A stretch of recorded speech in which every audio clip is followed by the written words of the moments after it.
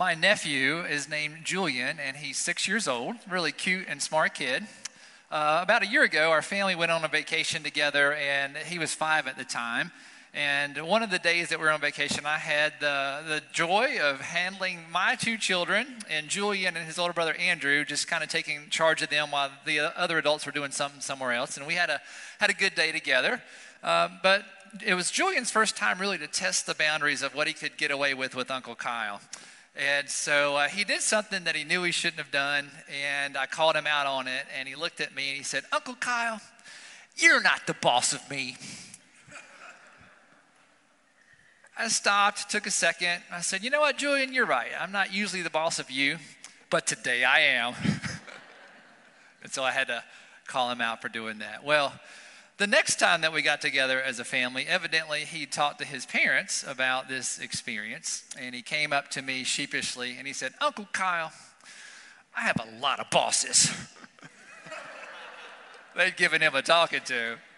So it's not only his parents are his bosses, but his grandparents, and now even old Uncle Kyle is his boss. I want to ask you, do you ever feel like my nephew Julian sometimes? Do you feel powerless? Do you feel small or feel insignificant?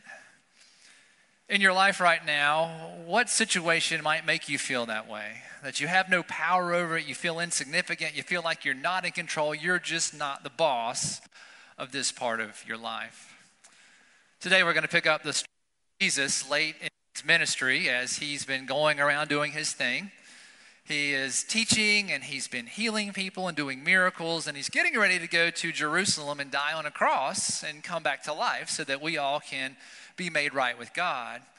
And so he's in the midst of this, and he's got a popular following, and we kind of pick up that story where Jesus is in the midst of this teaching and miracles, getting ready to go into the city of Jerusalem, and he's going to encounter some people in life that also feel very insignificant and out of place. Let's see what happens. From Mark's Gospel, chapter 10, verse 13. People were bringing little children to Jesus for him to place his hands on them, but the disciples rebuked them. Now, in 21st century America, we see children and we love them and we think highly of them and value them very much. But in Jesus' day, in the first century in the Middle East, children had no status. They offered no honor to their family. They offered no economic gain to the family. And so they were seen as insignificant, much more so than they are seen in America today. And so the disciples see them coming to Jesus, and they're like, Jesus doesn't have time for these nobodies, right? For these nobodies. They were going to be the gatekeepers, the bouncers. Because again, children had no status. In the first century, a lot of times children were abused or they were neglected, and that was okay. They didn't have that status. In fact, lots of children would be abandoned at birth. They would just be left out in a field to die. And other unscrupulous people might grab them up and raise them to become gladiators, to make money off of them to fight. Or raise them to become prostitutes, raise them to grow up and become beggars, and they would disfigure the children physically so that they would bring more pity to bring more money in, right? So children, no status, no power, not a good position to be in. And so the disciples say, Jesus doesn't have time for your children, go away. Let's see what Jesus says to that. When Jesus saw this, he was indignant, and he said to them, "Let the little children come to me, and do not hinder them, for the kingdom of God belongs to such as these. Truly I tell you, anyone who will not receive the kingdom of God like a little child will never enter it." Can we jump right back to that last verse? And he took the children in his arms, placed his hands on them, and he blessed them. So Jesus says, children are welcome.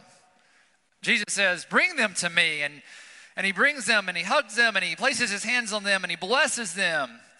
Because Jesus is going against the grain. He sees that they, in their insignificance, are important. And he loves them, and he cares for them, and he embraces them. And he sends a message to all who are watching, including his disciples, that all those that the society considers to be insignificant or not important, I think they are significant. I think they are important, and I love them. But he takes it a step beyond that. He says, not only will I welcome them, right, but to enter into the kingdom of God, enter into the kingdom of heaven, you have to be like these little children, these insignificant folks, these without power, right, without place in society. If you want to get into the kingdom of God, you have to be like these children.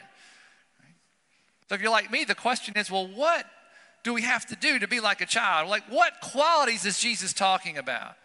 Right? What does it mean to be like a child? Because we probably all have different ideas about that, right? Because we know that children can sometimes be demanding. They can be short-tempered and stubborn and selfish and thankless. That's probably not what Jesus is talking about, not talking about those qualities. And by the way, adults can be all those things too as well, can't we? Probably not the inherent qualities that children can also be thankful and hopeful and modest and transparent. But I think the quality that Jesus is talking about, saying that if you want to get into the kingdom of God, if you want to get into the kingdom of heaven, then you need to be like a child. You need to be little, to feel insignificant, to be powerless, to be humble. Right? I'm not talking about physical height here. I'm talking about what's inside of us. Jesus embraces people who are like that. Right? We learn these lessons, I think, from these words of Scripture. The disciples, right, who are going to be the gatekeepers, are to minister to the little ones and to adopt an attitude of littleness themselves, right, to adopt that heart of being humble like a child. Right? God also works most powerfully in weakness. What did Jesus do to save the world? Was he a mighty king? Was he a mighty politician? Was he a mighty business person? No, he was a humble carpenter who gave his life on a cross. Right? So we remember that God works most powerfully in our weakness. When we are appropriately little or poor in spirit, when we're humble in our hearts, right? That's what it means to be like a child, right? We are more open to receiving the reign of God. Because when we're powerful and popular and resourceful, a lot of times we don't think that we need God, and so we're not open to receiving God as much as someone who is like a child. And finally, children are more open to receiving gifts than adults are, right?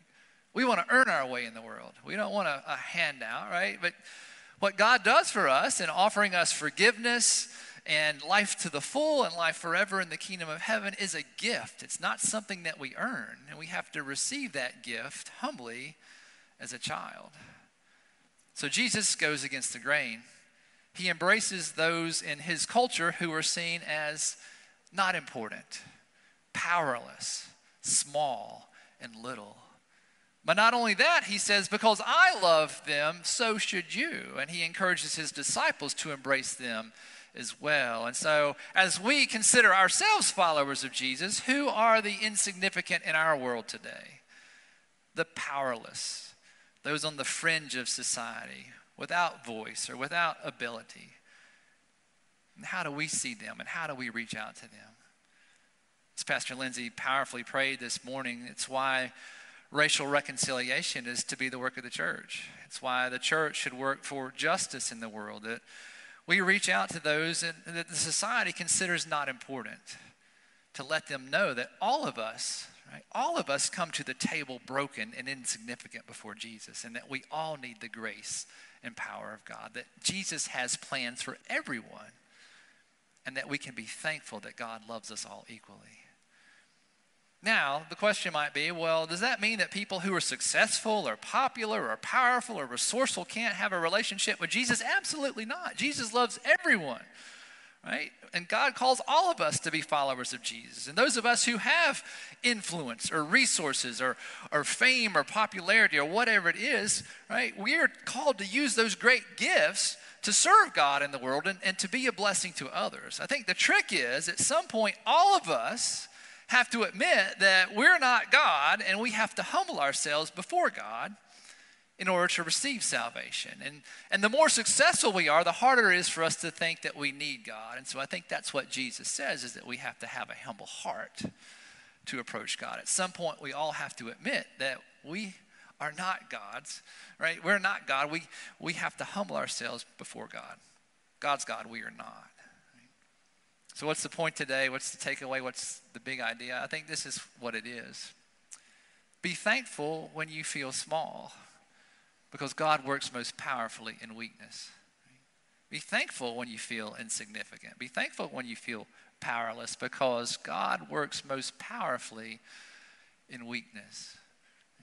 Jesus saved the world, right? Not as a politician, not as a mighty king, but as a man who died on a cross and rose from the dead, so that we can be forgiven, so that our guilt and shame can be replaced with joy and peace, so that we can live forever in the kingdom of heaven and we can have life to the full now. Right? That Jesus did that through weakness. So when you're weak, know that God is with you and will do powerful things through you when you humble yourself before God. And it also calls us to embrace those in our culture who are on the outside, who are powerless, right?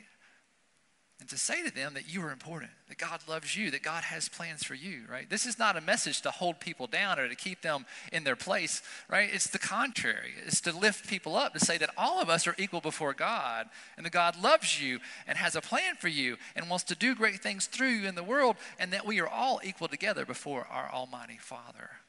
Right? So this is a challenging message, but I think it's a timely message.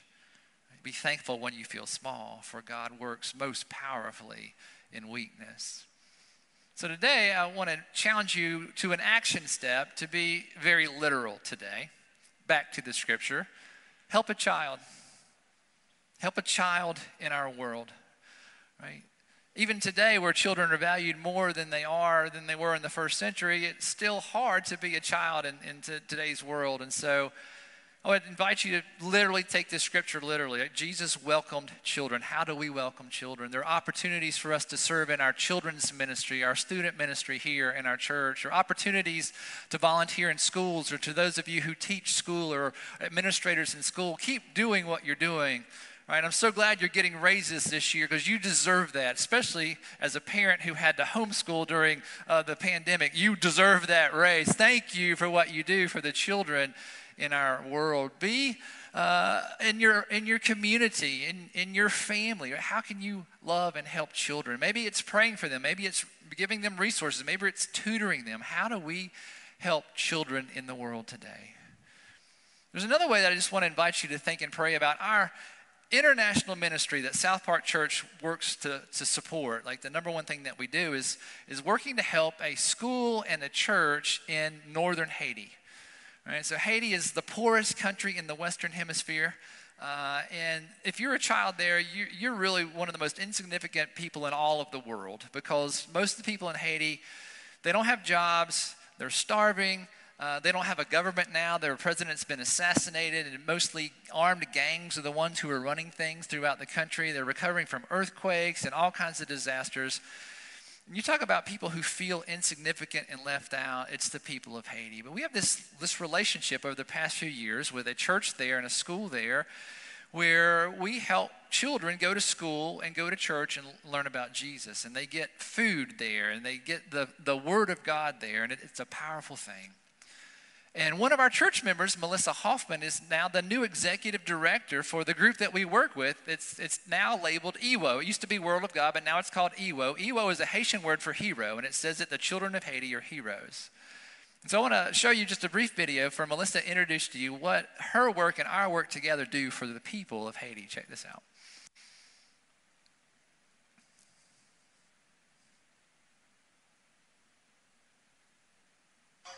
Good morning, everybody.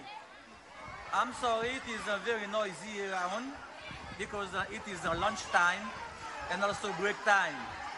And for those who have never had the opportunity to meet me, my name is Actionel Fleurisma. I am here at the ICB school in Bayonne, in Qatar. So this is the place where I was born. So it is a great privilege for me to introduce myself to you.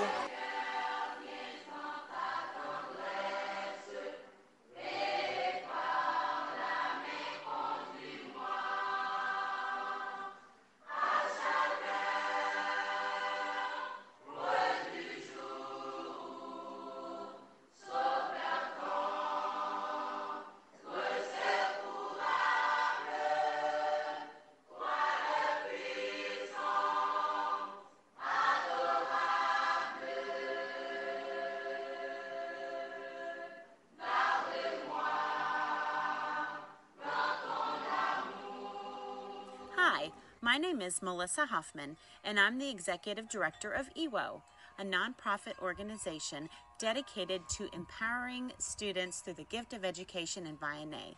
We are committed to making heroes in Haiti. Did you know that you can be a hero too? When you sponsor a student for $40 a month, not only are you providing for education for that student, you're also making sure that they get a hot meal every day, they have a uniform to wear at school, and they have access to the medical clinic if they should need it. Your $40 goes even further than that, though. The cool thing is that money helps pay for school operations. It helps pay teacher salaries and administrators. It even puts fuel in the school bus that helps take some kids back and forth to school. It really is amazing what $40 can do to help transform the life of a student in Haiti. We hope you'll join us and sponsor a student today.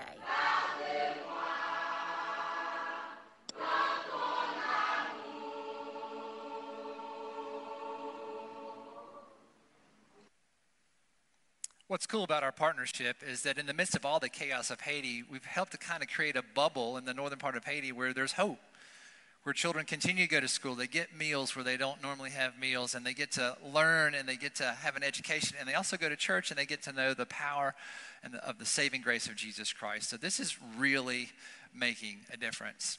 My family and I sponsor a child. His name is Ezekiel. I've got a picture of him here. That's Luke and me a couple of years ago. Look how short Luke was back then. He's grown so much since then. But we got to meet Ezekiel when we went to Haiti a couple of years ago, and we've sponsored him for several years now.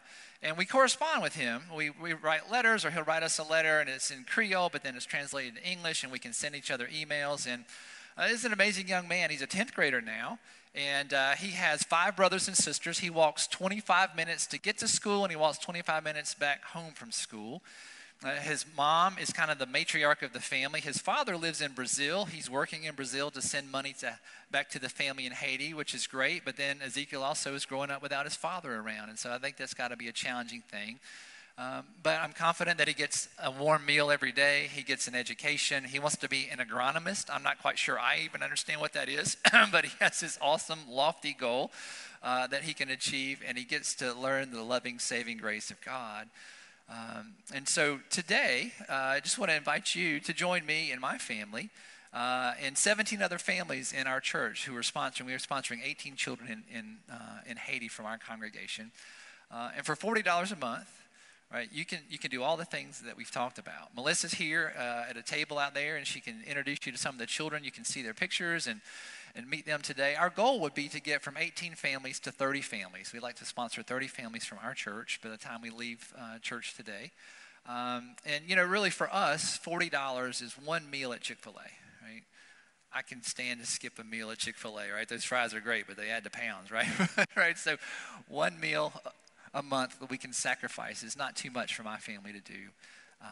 And that's what it cost us to go to Chick-fil-A. But just like to ask you to consider to do that.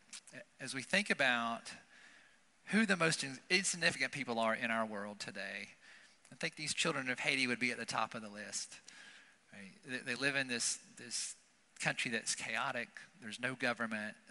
What rules today is violence and guns. And yet in the midst of that, we've created a bubble of hope, of education, of learning who Jesus is. And so you can do that with Melissa today in person. If you're watching online, we've got a website that you can go to and check all that out on your own. Thank you guys for tuning in today.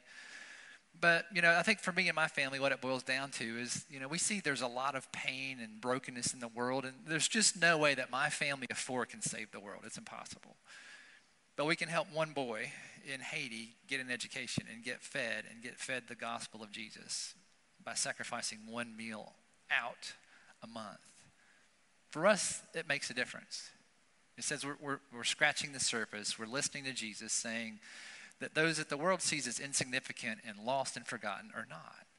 That they hear the message that God loves them and that there's a plan for them, that God has hope for them, and they can find great things in the gospel of Jesus. So again today, be thankful when you feel small, when you feel insignificant, and know that God is working in your life to do something powerful, that in weakness, God does his best powerful work.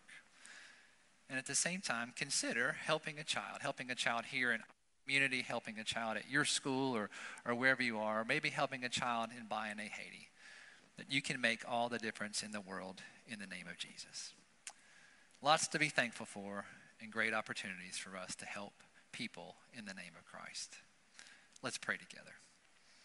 Gracious and ever-loving God, we thank you that you love us so much, that even when we feel not important, insignificant, Lord, left out, that you're with us and that you embrace us. And that you say to us that you love us and you have plans for our lives, that you love us so much that you died on a cross for us and came back to life, Lord, so that we could live a life that is full now and forever in the kingdom of heaven. And you also challenge us, God, to look around the world and to fight to help people who are on the outside, Lord. And that's why it's important for us to continue to fight for social justice in America, where there's brokenness, to strive for racial reconciliation, God, to strive to help people, Lord, who are just considered outsiders and insignificant and powerless. And so today, God, we ask that you would show us in our own lives, how can we help children? The children in our families, the children in our church, the children in our communities, and even possibly, Lord, sponsoring a child in Haiti, so that they will know that they're important and they're not forgotten, that they can find a place to have a physical meal, to get an education, and to have hope to make their country a better place, and to find the gospel. The good news of Jesus is that you're with them, that you love them, and that you have plans for their lives, Lord. So God, thank you on this week in which we give thanks for all the many blessings that we have. Those of us in this church and in America have so much to be grateful for. We're grateful to God that you're with us even when we feel insignificant. And we're grateful because you give us the opportunity to help those who are left out, Lord, to find out that they are important to you. So God, give us wisdom. Help us to help a child in the ways that you call us to. And thank you, God, that even in our smallness, we are important to you. In Jesus' holy name we pray. Amen.